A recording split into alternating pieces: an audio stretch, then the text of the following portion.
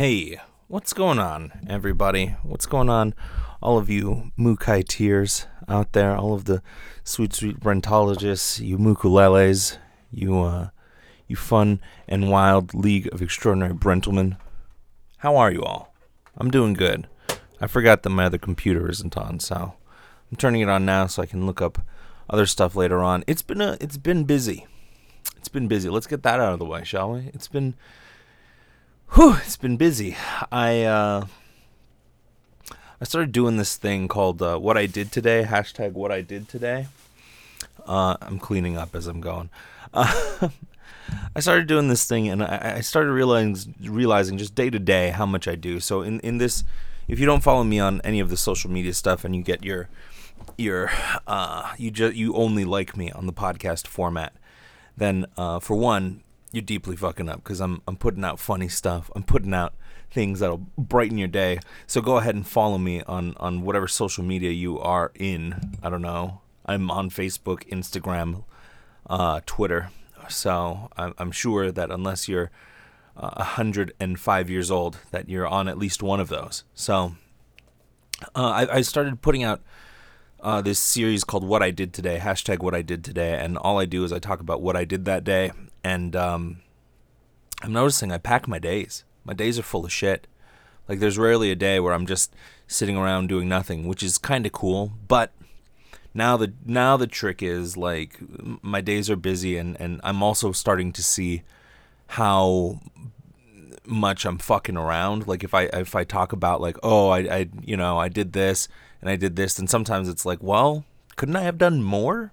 It's like I'm auditing now how much I am doing versus how much I still could be doing.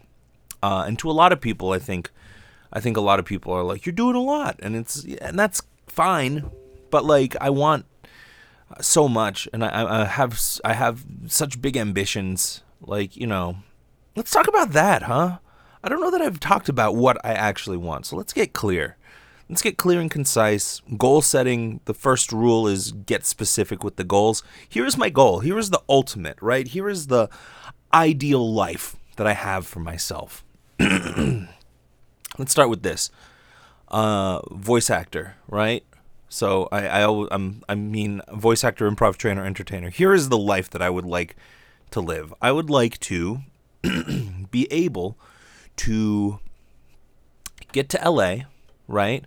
Live in California comfortably, not like scraping by and struggling as it I might have to eventually do when I do make the move over. I'd like to do that within the next few years as I build my voiceover business. I think that that'll be an important choice. I missed moving in my 20s.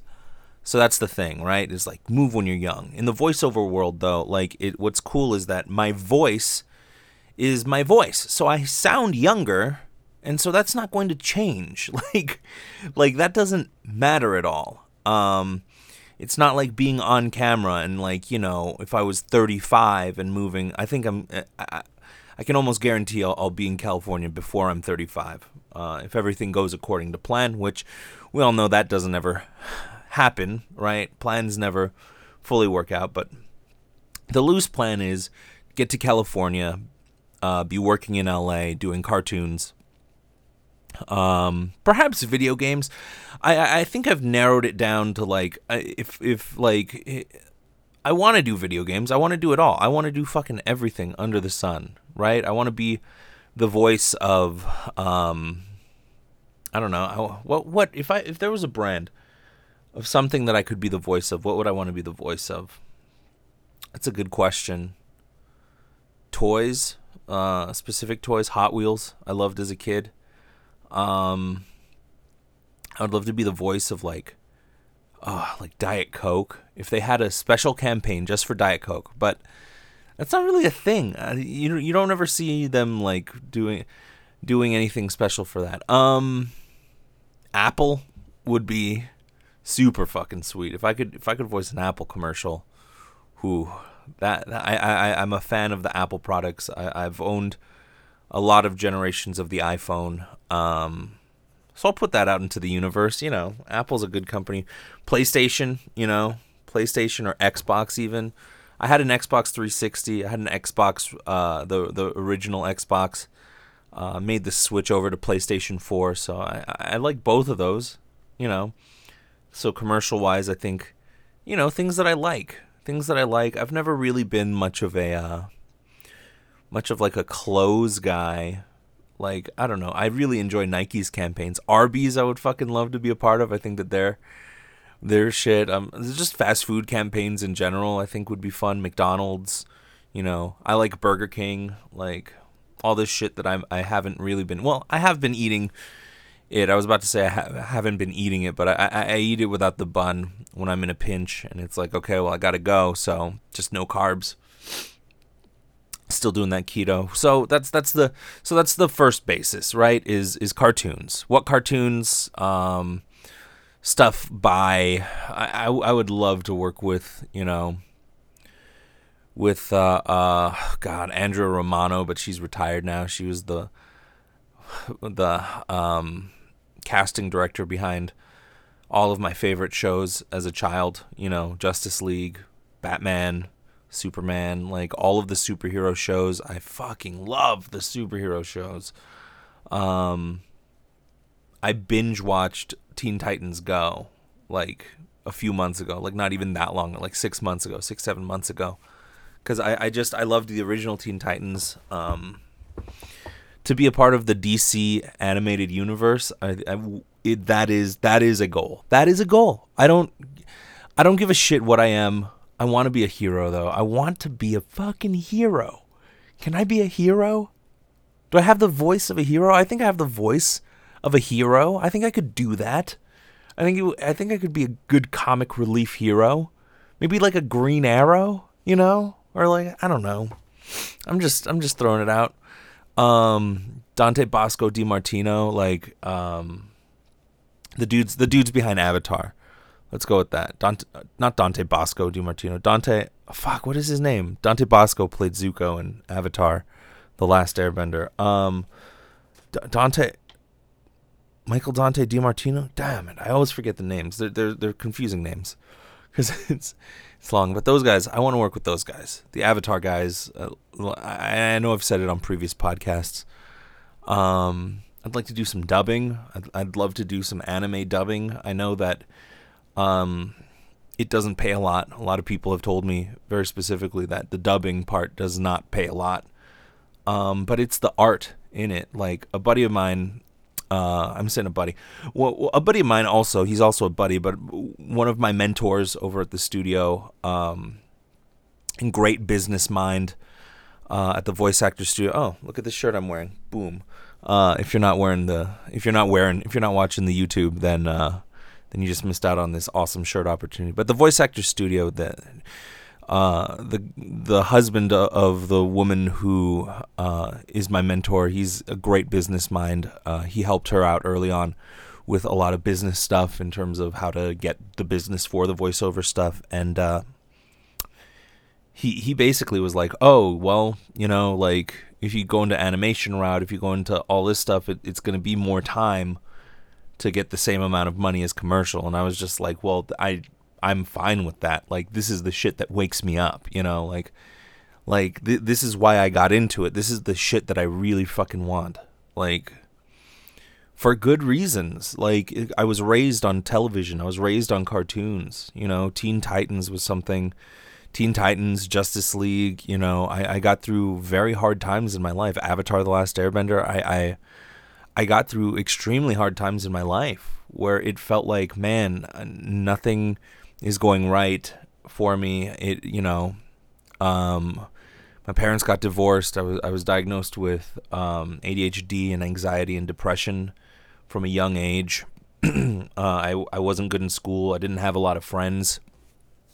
And life was difficult for me growing up. And it felt like all of my dreams were away from Hawaii. It felt like nothing that I wanted, there wasn't even a place for me to start to do the things that I wanted to do back in Hawaii. And, cartoons showed me, cartoons and the show Whose Line Is It Anyway, like, just brightened my day. and it got me through things. That's why I do improv now. It's something inside of me that sparked, that made me say I want to do that, and I want to make other people laugh, and I want to make other people who might be feeling, down or feeling upset or feeling like life doesn't have a good end to it. I want to help those people and just get them through a hard time, and nothing did that for me better than cartoons, video games, and I think a lot of people can relate to that. I'm just like one of the crazy people who said like, oh, well, that's the thing that made me feel happy when I was feeling really sad. So I think that is what I would like to then in turn do for other people. And there was something magical about it, about the whole idea of making somebody laugh. So I'm getting way off topic here. Sorry, I got a lot swimming around in my brain. It's 11:48 p.m. right now, and I did not do everything that I was hoping to do today, so I'm a little scatterbrained. Anyway, here's the point: setting goals specifically, right? Get into the animation. Just break into the field of voice acting in LA. That's number one. Number two, then be able to go around and use that clout to teach voice acting, and to be a positive voice and somebody who is who really actually gives a fuck about giving back to the community and helping out. Like, that's huge to me. That is a humongous thing. I think that there's a lot of teachers in any place that you go to, not just LA, but in any place. There are places that are built on just a school model, and it's like, we're going to make money off of this school, so I need to charge you a lot. And then, not whether or not I give a shit about you, it's just a money thing. It's motivated by money, right? I think that there are a lot of teachers, a lot of places like that. The Voice Actor Studio is not one of those places. Any place that I associate with is not one of those places. And so, yeah, I would like to be a positive influence in that way, and be a guy who made it and did it, and is doing it, teaching other people how to really make it and do it and get there and go there.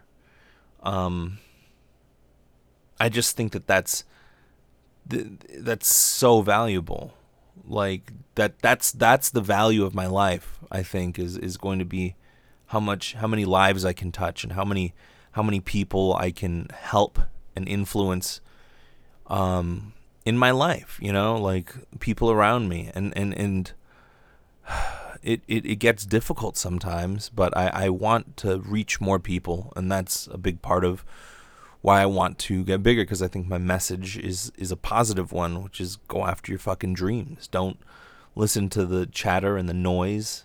Like, work hard and you can do shit. That's a big thing that people need to hear sometimes. People just need to fucking hear it. I was talking with one of my students today. I was teaching improv over at one of the high schools. I won't name the one, and she was like, I want to be an actress. And I've been coaching her for like 3 years now. 3 years. And I'm like, do stuff. Like, go online, do stuff. You're 17, you got all this time, but like, go and work. And she was so adverse to the working and throwing stuff out because of how people would view her. And I was like, fuck everybody else. Who cares? Who cares? You know what you're doing. Like, you know what your dreams are. Why are you going to let other people influence what the fuck you want to do? That's insane to me. Who cares what anybody else says? Isn't your happiness more important than the judgment of other people? And we went back and forth at it, because I'm trying to guide her and not overstep a boundary, because that's also a thing. Like, I can't, but she really wants it. Is she willing to work for it? I don't know. But if she develops a work ethic, right? Because she's somebody that I said, also, you have to work harder. You don't come to all the practices. You don't do all this stuff. And I called her out, and she wasn't happy, but I'm not here to bullshit people. I don't know. It's just, I tried to say it nicely. I was like, you got to work. You got to work really hard. You got to work really hard to do this. is what I told her, which is true. I just want to influence more people like that. That's a big part of it. So I'm always going to be teaching. Always. No matter how big, no matter how famous, I could be the fucking Tom Hanks of voiceover tomorrow. And that would not halt me from teaching. That's how much I fucking love teaching. I would insist on making that a part of my schedule and turning down certain jobs. I get, in the perfect world scenario, I'm going to be so busy that I'll be turning down jobs to be teaching. Like, yeah, I would make time to teach. Would I need to do that? I don't think I would need to do that. Most voiceover takes place in the daytime, early evening. I could teach night classes. Like, that's no problem to me. That's fun. And then what I'd like to do is I'd like to spread that even further, and I'd like to go into the art of keynote speaking. So I would like to, be speaking on large stages, going to conventions, being one of the convention people that like goes to these conventions and answers questions and can really talk and get in front of a wide audience of people live and just, I don't know, spread some positivity. Spread something, I and these ambitions aren't small. So when I say that I could be working more and doing more stuff, and I look back and I'm like, fuck, I did a lot, but I spent an hour and a half watching Netflix, and I didn't need to fucking do that. I could have been doing something else. I do the same shit.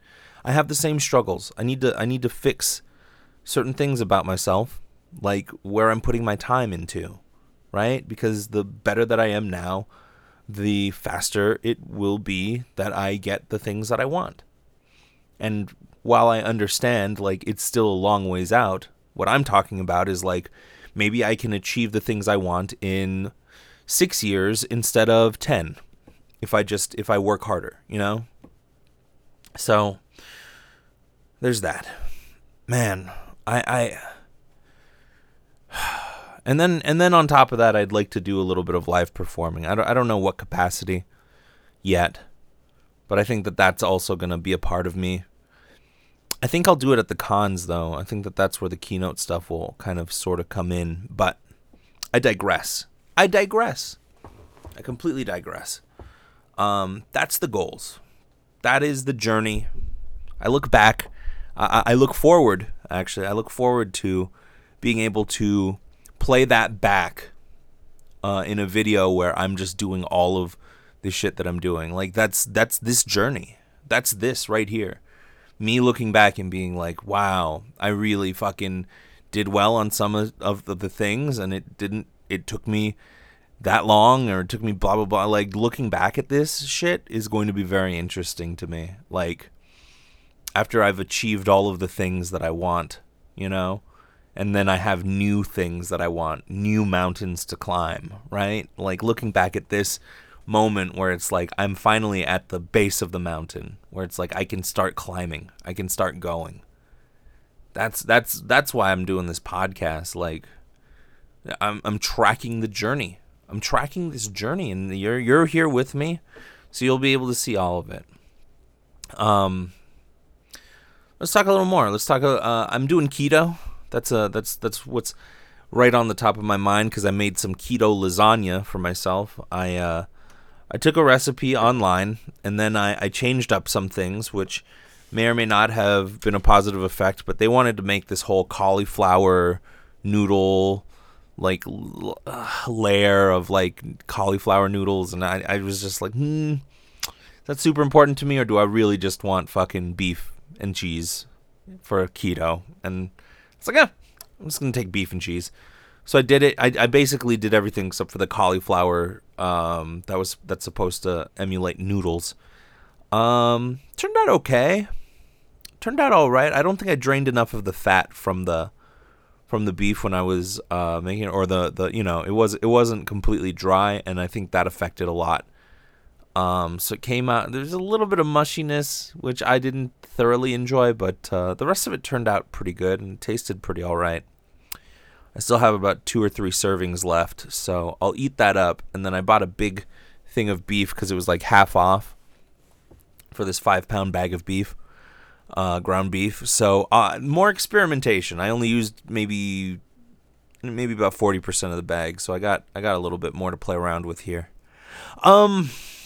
So yeah, I've been trying to cook more, cook better. Experimenting with steaks, experimenting with how to make a good steak, which very helpful tips online that I got. So many, in fact. I put it out on a Facebook group that I'm a part of and got so many responses back. I have yet to buy enough steaks to try all of the answers out. It's looking like the best way is just to straight up, just hot pan, salt, pepper, both sides, let it sit for a little bit, boom, throw it on, and then take it off, fucking boom, 2 sides, take it off, let it sit for 10 minutes and let it cook on the insides, and then you're off to the races. But, I don't really I don't really like dealing with all the smoke that comes with that. So that's like one of the only shitty things is like there is a fair amount of smoke. So I'm trying other stuff with like cooking it with butter and stuff that hopefully will circumvent that problem. But anyway, that's enough about keto. What's been going on? The play's been going on. I just had the last 3 days off, so Monday, Tuesday, Wednesday I've had off. Tomorrow we have the show, and then Friday they have something going on called First Friday. The first Friday of every month they do something at the theater that we're a part of, so no show on that Friday. And people probably wouldn't want to come because it would be too fucking way insane, so yeah. So yeah, the show resumes tomorrow night. Friday night I'm teaching the first of a 4-week improv course. I am super fucking excited for that. Just like to the max. You have no clue how excited I am to be teaching this at the studio. I always love these 4-week courses. It looks like I have about 12 people in already, which is a good amount for an improv little group. So yeah, 4-week course begins. What else? What the fuck else has been happening? The plays have been happening. 2 days ago, or yesterday, I went to go watch a keynote speech by one of the guys in my class. He's an Olympic gold medalist in BMX.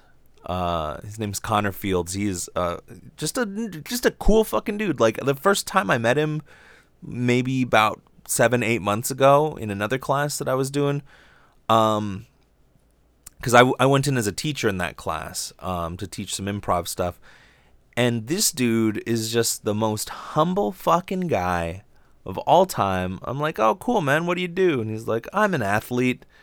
And I was like, oh, kick ass, dude. Like what do you like? What type of stuff do you do? And he's like, I do I don't know. Do you know what BMX is? I was like, fuck yeah, I know what BMX is. That's tight. He's like, not everybody knows, so it's like, it's weird to. He's just like talking about it, and then somebody else has to tell me, he won a gold medal at the Olympics. And I was like, are you fucking kidding me?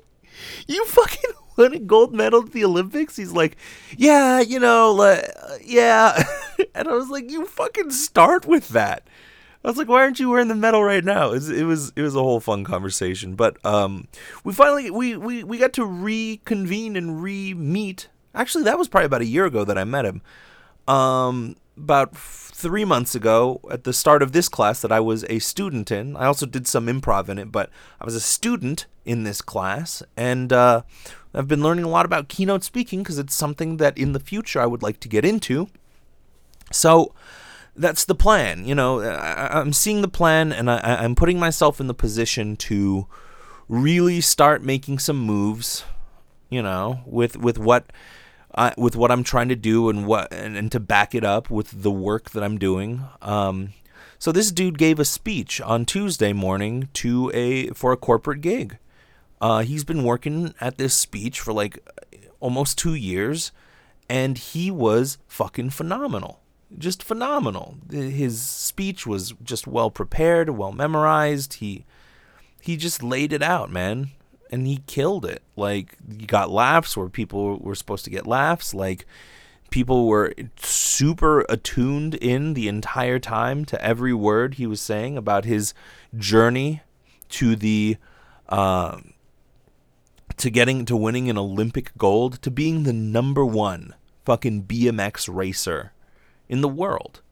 That's what it is. A gold medal. That's the gold medal. Out of 7 billion people, you are the best BMX racer. That's just it.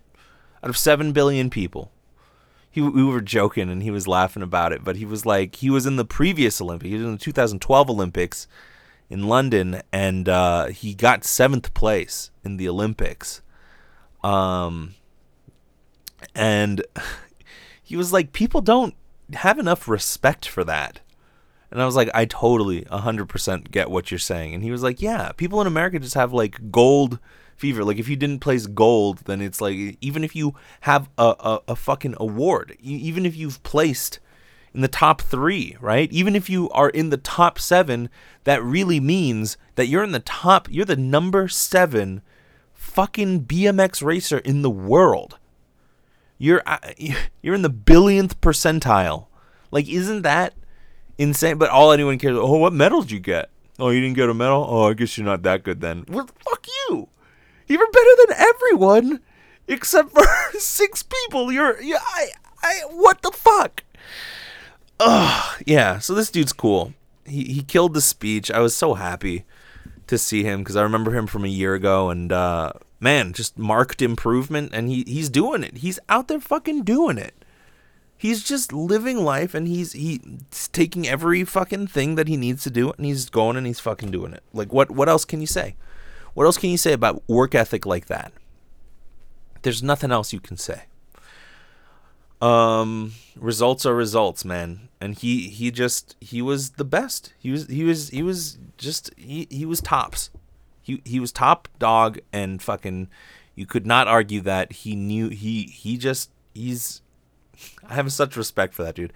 I asked him if he'd be on the podcast. He agreed. So stay tuned for that. I might have an Olympic gold medalist on the. I fucking hate doing that and saying that too. Like, because I'm sure everybody, like, we went to this thing and just like the whole, like, after the speech was over, people were like, can I take a picture with you? And he brought his gold medal with him to, of course, you show it. You show that thing fucking off to everybody who's there. So we're sitting there, and everybody who fucking came up was like, oh, can you take out the gold medal though?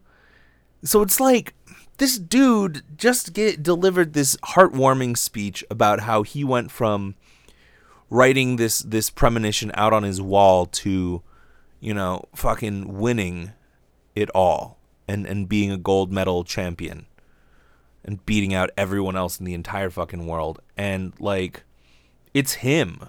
But all anyone cared about, like, not all anyone cared about, but they were like, can you have the medal out? And it's just like, everybody did that, and I saw how many people did it, and I was like, fuck. Like, this guy's walking through life, and, like, all anybody is saying, and I realized in that moment, like, oh, that's why he didn't tell me he was, like, an Olympic. That's why he didn't say it, is because everybody else says it for him. And, like, that's got to be tough. That's got to be really tough. I mean, there's way worse things to be associated with, for sure, right? Than being the goal, but to just be boiled down to that, I think is so. I hate the idea of because it's almost like, oh, I'm only here because of your gold medal, when really he's just a good fucking dude. Like, I instantly liked him before, like, when I was just like, BMX is fucking badass, and we were just like hanging out. Dude, it's yeah. But I'm sure a lot of people perk up and gold medal winner. My goodness. Well, I better treat you nicer. I don't know what the fuck that is. That's like the Superman syndrome, right? Like yeah. That whole thing I get it. So I'm as much as I was joking about, yeah, he's a gold medal winner, no big deal. Like it he's a human, he's a person, and I hate that I let that slip. Like that's a bit that I honestly let slip because it's like it's cool. Yeah, that's a part of it. He's a gold medal winner, but also he's just a really cool fucking dude. So, yeah, that's got to be a weird life to like win an Oscar or like, like just winning at a top field of anything, and then you're just like, yeah, I'm that, and then I almost feel like people want to define you by that, and it's like, no, dude, like I'm a human being, like it was the human who got to that point, and then I just happened to win this humongous thing, like I'm not different, like I'm a person. I don't know, just how much that changes things is really weird to me, and I wonder what that's going to be like for me once I'm the voice of blank and blank, or the person who is blank and blank. I'll lean into it because I don't give a fuck. Like, yeah, I'm the voice of the new Avatar or whatever, whatever the fuck it is. Like, wow, that would be cool. First of all, that would be really, really cool. Yeah, I'd be talking about that everywhere I go. What do you do? I'm a voice actor. Oh, have I heard you or anything? Yeah, maybe the voice of the Avatar. Maybe you've heard that. I don't know. And then people be like, I don't know what that is. Just be like, fuck you. Sorry, I got off on a tangent there. So, yeah, it's been really cool. Like last week, Friday was the last of the. Oh, and I talked about it on the podcast. So what's even happened? What happened Saturday, Sunday, Monday, Tuesday? Yeah, just more of kicking ass, taking names. Yeah. Tomorrow's the show. I'm excited for it. Excited to get back on my feet. Got some good reviews, which was really fucking cool. Let's turn to Twitter. Let's see what Twitter has. Let's see what Twitter news is going on, huh? Shall we? Okay. Toy Story 4 stars share an emotional behind-the-scenes look at their final recording day. Tom Hanks, Tim Allen, and Tony Hale pulled at more than a few heartstrings when they paid tribute to the iconic Disney Pixar franchise on their final day of recording. Tim Allen says, I finished my buzz for Toy Story 4 today, and it got emotional. Wonderful full-body story. You're all going to love the work this incredible team at Pixar created. We are all going to love this story. Man, it's got everything. Tom Hanks, final line, final session as Woody of Toy Story 4. We rode like the wind to infinity and beyond. Damn. Well, what's weird to me is that I'm seeing a picture, but it's like it's like not the emotional behind the scenes look that I had thought of. It's just like a silly goof picture. It's like, look, we're all goofs. Look at us all being regular people goofs. I'm the same as you and anyone else. We're just goofs. Look at us. So yeah, I don't really know what's so fucking emotional. Like that's just an awful article. That was a clickbaity article because I thought I was about to see like a fucking video or some shit that was, or just anything really, and all it is a goofy picture. It's just a goofball picture. So you got me, Twitter. You got me on that. You cashed in on my nostalgia and my love of it. Oh boy, KFC is testing out a fried chicken Cheetos sandwich just in time for me to fucking give up all of the best fucking foods. All right. Yesterday, the chicken sandwich will include actual Cheetos and a cheese. It better. I mean, it better. What? Why would you call it the Cheetos sandwich and use fake Cheetos? That's the why. Okay, I guess it had to be said in case somebody was skeptical and was like, I bet those aren't even real Cheetos.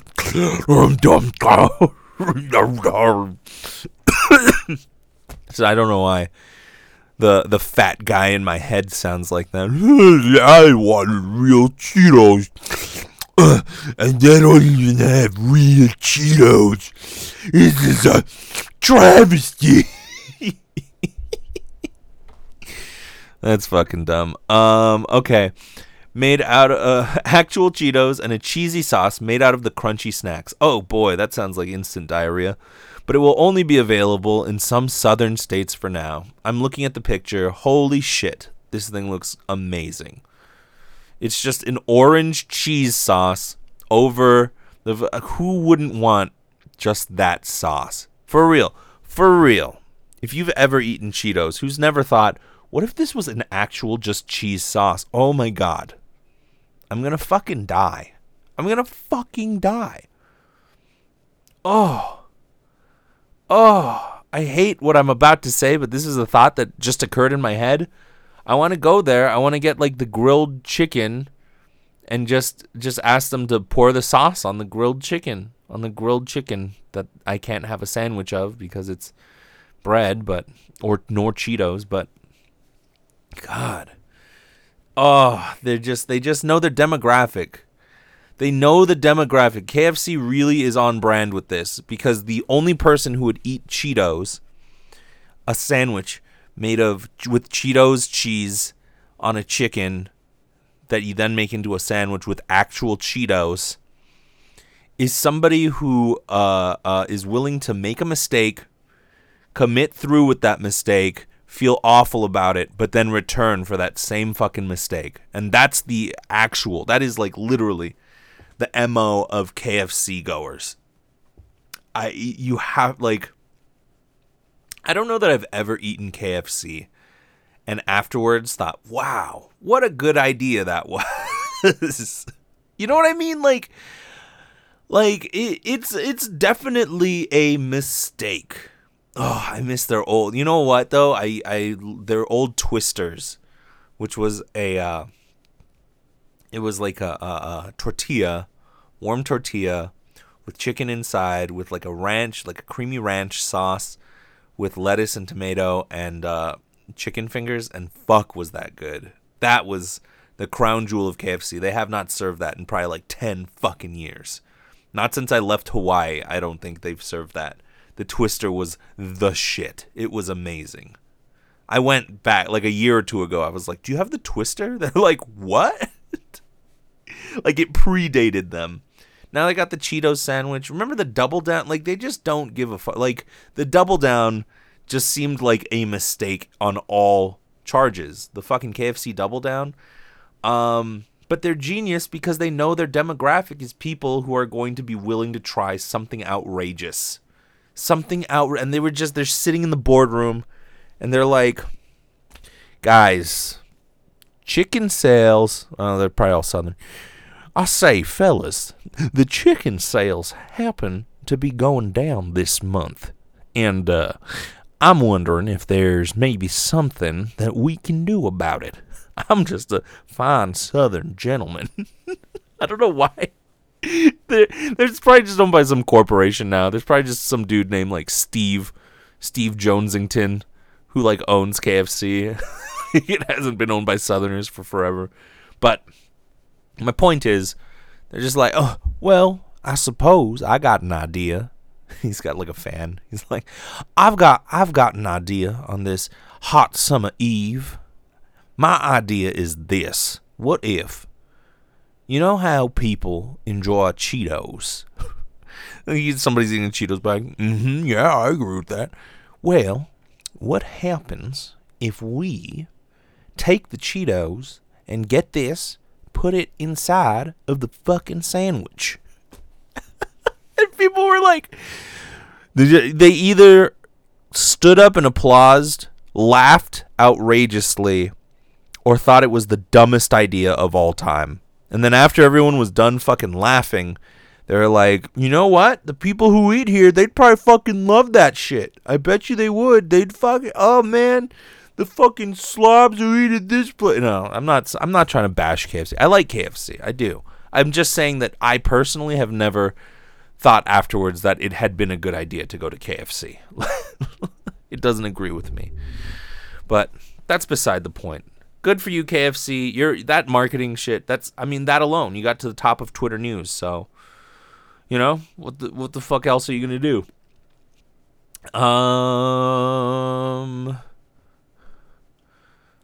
Let's see. What else is going?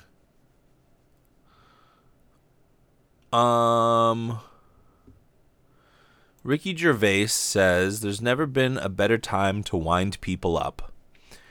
The comedian followed up his criticism of outrage culture by claiming that people are going to be offended either way. Ricky Gervais, I really don't understand why comedians moan about outrage culture. There's never been a better time to wind people up. Somebody said, you're right, Ricky, but I think part of the reason why they complain about it is because once they make a statement that winds people up, they get publicly shamed, made to issue apologies, and even blacklisted. A comedian's job is to find the line and push it. To which Ricky says, exactly, I'm saying don't complain about people being offended. Ignore them or offend them some more. They're going to be offended anyway. Give them what they want.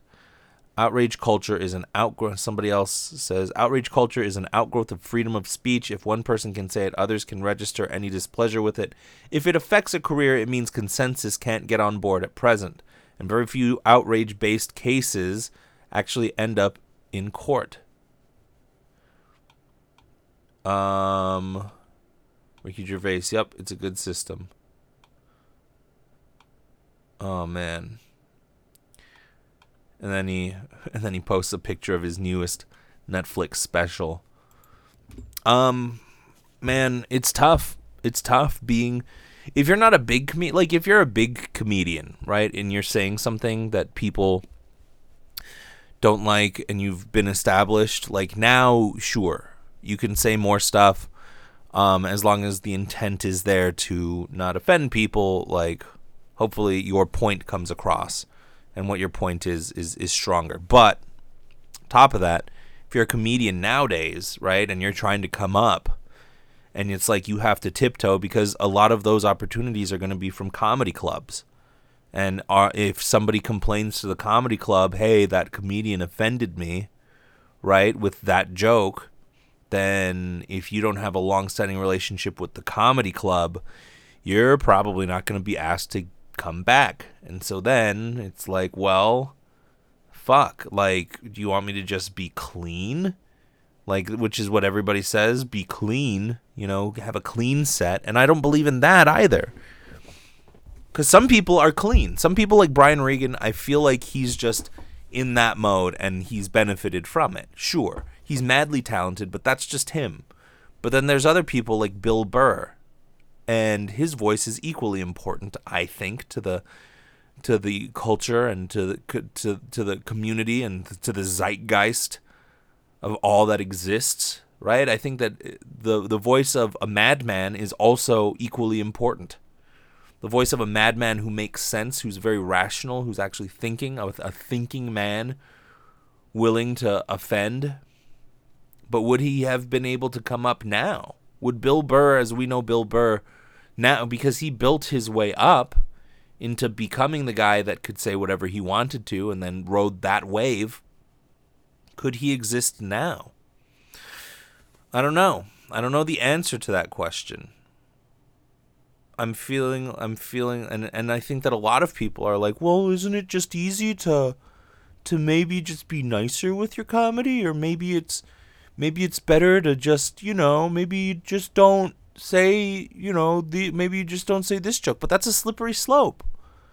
Because then it's like if you are not willing to risk a joke not landing correctly, right? Because you're shutting down an entire perspective, maybe an important perspective, because you're afraid of what might happen. And now people are taking the side of, the voice of a few, because now the internet, you can just go complain about the comedian and, mention the comedy club that you saw them at, And the comedy club will be like, well, if they're not savvy, then they might be like, well, this guy, we gave him a shot and one person was offended. Far be it from them to examine that there's 300 other people that came those 3 nights and one was offended. But, and that's not to say that sometimes there is just generally offensive stuff that's being said with weird intent, but it's like a comedy club, it's that's a part of it, is like, that's you can, as long as it's funny, as long as you're producing comedy, that's what the club is there for. So it's like this bastion of you can, say what you want as long as it's funny, as long as it's getting laughs. And the thing is, not everybody's going to fucking laugh. Not every single person's going to laugh at anything. So it's like, if you got offended by something and it's outrage, then you could really fuck up like someone's relationship with that club. And that's not to say that people, I've seen tons of comedians cross a line, and it's like, dude, like, you didn't, like, what you're saying is actually just, like, really hateful. Like, what you're actually saying is just hateful. Like, I've seen that.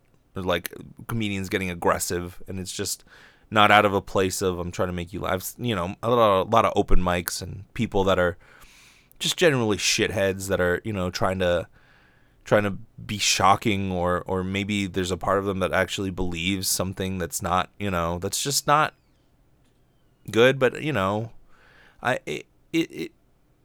but those people don't work.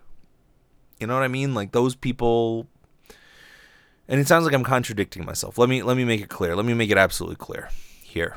There's a difference between saying something because you feel like on a stage where they give you 5 minutes of time and you can just say anything, and your intent is just to speak your mind about an issue or whatever, because you fucking want to talk to this in front of a bunch of strangers. There's a difference between that and a difference between, I want to talk about this subject that's very touchy, but I think that there's comedy in this and that this can actually get laughs, because I believe that my perspective on this isn't coming from a place of hate, and it's not coming from a shitty place. It's coming from just, I want to make people laugh, and this is my perspective on this, and I think that it's funny. That's different.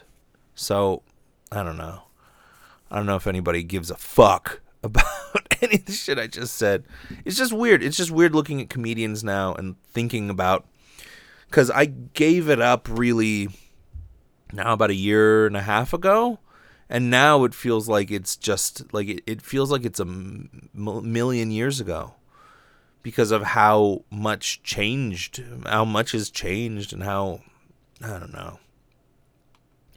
know. It helped that I was Asian, that I wasn't just some white dude going up on stage and I could talk about whatever, but I even felt it. I started feeling it, and it wasn't that people were getting offended. It was people feeling like they should be offended, if that makes sense. I used to tell a joke, and this is out of context. I built into it, but I said,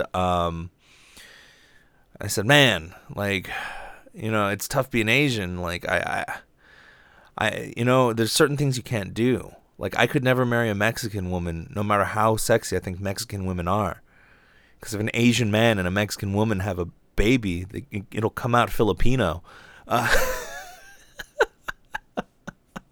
That still makes me laugh, and it's so true. Like, I have Filipino friends that we just joke around about that type of shit all the time. But, like, I would tell that joke, and there's no hatred in my heart and like, I grew up with Filipino, like, everything. Like, I was covered in just, like, everybody thought my mom was Filipino. I'm like, I grew up in Hawaii with all this stuff. I feel like there were people who didn't even know what Filipino people were, and were getting, like, I would get a laugh, but then people would be like, oh, like it was a weird noise. It was like a noise like, ooh, maybe I shouldn't laugh at this because it's, ooh, like, it's, ooh, maybe somebody's Filipino. Like, it was never, like, I would tell a joke, and Filipino people in the audience would come after the show and shake my hand. And like, even if I wasn't the headliner, they'd spend more time with me than the headliner. And they'd be like, hey dude, that line, it's totally true, but fuck you, dude. Like, we'd be shaking heads, and I'd be, dude, it's just, it hits, it would hit, and it like, if I said that joke in a room full of Filipino people, I guarantee you it would bring down the house. It's just, that's me. That joke was like, just so like, I felt it. Because the only people, I would look into the audience, and the only people who would like be like, oh, like they were like not Filipino people, mostly white people. It was like, because I think that there's like a feeling of guilt, like, oh no, I better not laugh at that. What if a Filipino person sees me laughing at that and thinks that I'm racist? Like, it's tough. It's tough being white. I'll say that. It's tough being white right now, because it's like, God, you can't. How hard is it to not offend somebody, you know? I can empathize with that. I can really empathize with that. And we're coming into a generation where it's like, yeah, white people run the world, and, you know, I'll remember slavery, and just, you know, all this shit out there that's,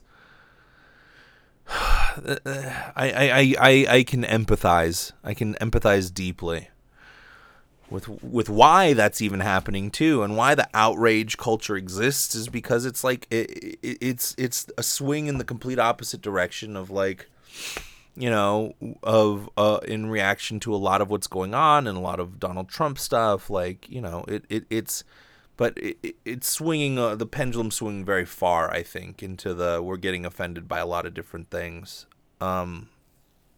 Somebody told me an interesting perspective, which is that there's a lot of young people on social media that are in outcry about this, and that's what a lot of people are worried about, are millennials. And he was like, well, fucking, we're not the same people, you know.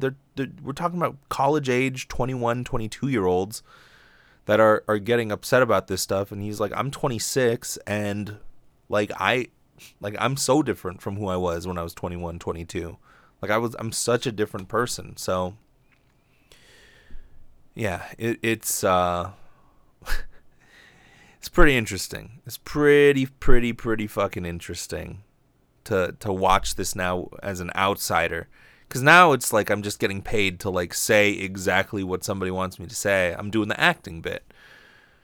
I missed the part of it where I got to say what I really wanted to say, but that's why I'm doing this. That's why I'm doing the podcast. And I hope that none of this is being taken the wrong way. You know, anything that I say, you know, how many people would say all the things that I just said and then edit that out of the podcast? I'm not going to, because, like, this is my real shit. I'm giving you the real me. And I hope that the intention of what I'm saying doesn't come across in any way that seems malicious. This is just thoughts that I'm having, and it's tough being a comedian. It's tough. It's very tough, because you gotta be willing to speak your truth. And people who have a truth that are a certain way with their truth, like, their truth can be more successful than someone else's truth. So there's an element of that to it too, and it's just rough. It's just really rough. All right. Pierre Maguire has cringeworthy exchange with USA gold medalist Kendall Coyne Schofield. Let's see. Coyne Schofield made her NBCSN broadcasting debut on Wednesday Night Hockey and immediately had an awkward discussion with Pierre Maguire, who told her, "We're paying you to be an analyst tonight, not a fan." Coyne Schofield was named a guest analyst after becoming the first woman to compete in the NHL All-Star Skills Competition last Saturday. That's funny. Please send me this Pierre Coyne cringe.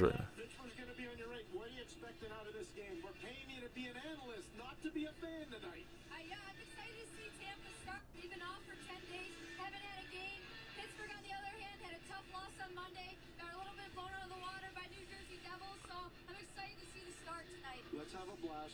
Johnny, back to you. Hey.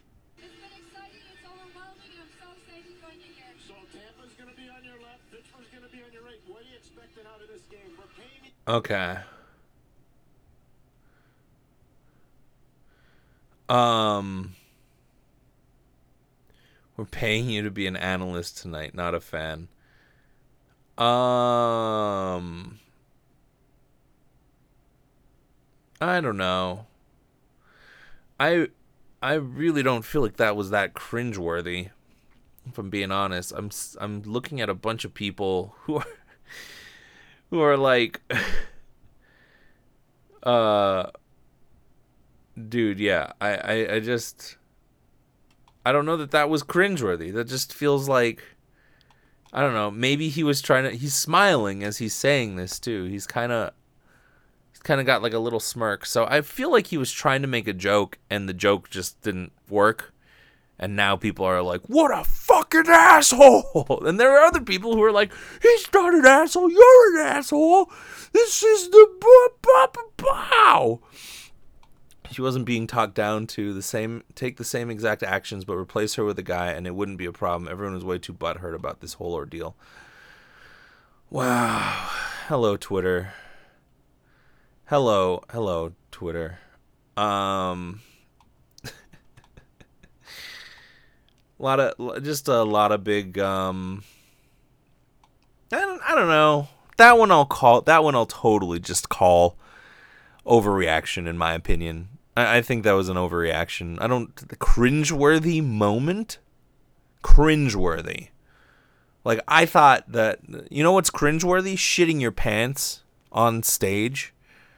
That's cringeworthy. That's like, ew, that made me cringe. That was just like, if I watched that in a thing, I wouldn't even pay a second thought to it. It would be like, oh, cool, okay, cool, whatever. Like it looked like he made just a bad joke. It just looked like he was trying to be funny, and he failed. That's all it seemed like. It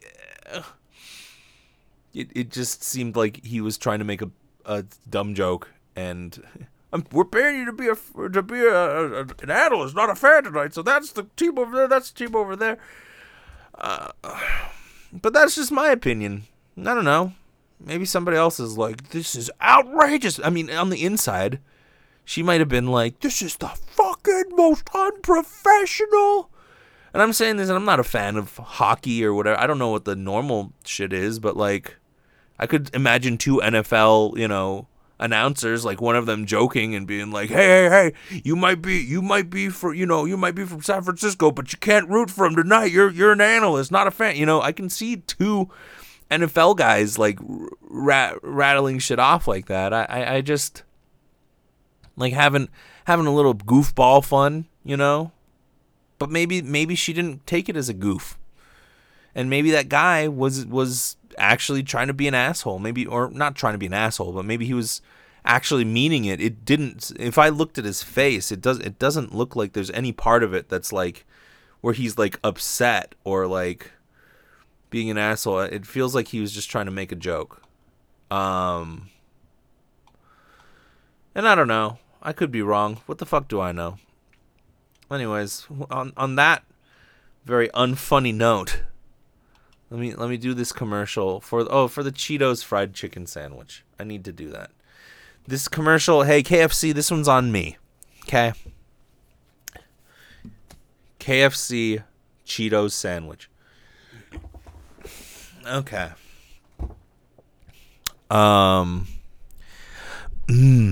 It's gooey. It's delectable. It's the Cheetos sandwich from KFC. That's right. Now. No, you know what? I'm starting over. I don't know why I didn't think about it. They always do the Colonel. The Colonel's always talking about it. All right. Hey, it's the Colonel here from KFC, Colonel Sanders. Hey, do you like some chicken? Well, what else do you like? Just name the first thing that you pick up in the middle of an Overwatch match, and then oh, what's that, Cheetos? You fucking asshole. Oh, you like Cheetos, do you? Well, now we've crumpled up Cheetos, put it into a cheese sauce, and put it on the chicken. And then we went ahead and put actual Cheetos, not those fake Cheetos, inside of a sandwich called the Cheetos sandwich. Inventive name. Great marketing. Thanks, team. Hey, come down to KFC now. We're in select locations, which is the South, where people might actually be willing to put this shit inside of their stomachs. Come on down and get your Cheetos sandwich. Now, only $2.99. That's right, we're practically giving away this diabetes. Anyways, come on down. KFC. Finger looking good. Finger licking good. Hey, KFC, hire me, won't you? I'm not doing a good job. I'm not doing a good job of getting people to hire me with this. That KFC would probably be very upset. I'm sorry, KFC. If you got upset at that, take a chill pill. It's outrage culture, KFC. Don't calm down. Calm down, KFC. I love KFC. Remember the Twister? I've been a long-time fan of KFC. In Hawaii, that's like one of the few places you can go to get some quality fried chicken. That's not an over-exaggeration. We don't have a lot of other shit. And a lot of the food restaurants are just Hawaiian food or Asian food. So I ate, whenever I felt like getting delicious fried chicken, guess what? It was with Your Spices, Colonel. Yeah, it was across from the mall, Pearl Ridge, that I used to go to a bunch. And whenever I could, even though it was across from the mall and not in the mall, I would go and walk over there to eat KFC. So that's my story. Don't judge a book by its cover. KFC, Kentucky Fried Chicken. All right? All right? All right, everybody. Well, I appreciate you listening. As always, thank you so much. You know what? I got to call myself out on this shit. I keep forgetting to send the stickers. Not forgetting, it's just I keep getting into busy situations. Fuck. And I need to do that. I need to send out the stickers. Please. If you're listening, please resend me your address, and I will send you a hand-drawn letter as well. I still have the bulk of them, but please, resend it to me, because if I forget, then I'm going to feel fucking awful. So this is my plea. Please resend out the address so I can send you a bung sticker as well as a thank you for listening. This has been another episode of the Brent Mukai podcast. I would so greatly appreciate it if you could give a review of the podcast on wherever you're listening to the podcast. Let me know how you're doing, and I mean, honestly, just talk to me. There's nothing worse than going onto social media and not having anybody talking to you. And luckily, I don't have to deal with that because y'all are here and, we're chilling. I restarted up the morning Mukais, which a lot of people have been digging, so that's cool. So yeah, that's it. No big call to action. No, nothing crazy. Thanks for listening. I super appreciate it. Love you guys. Mwah. Brent Mukai, voice actor, improv trainer, entertainer. It rhymes. Get over it. I'll see you next time.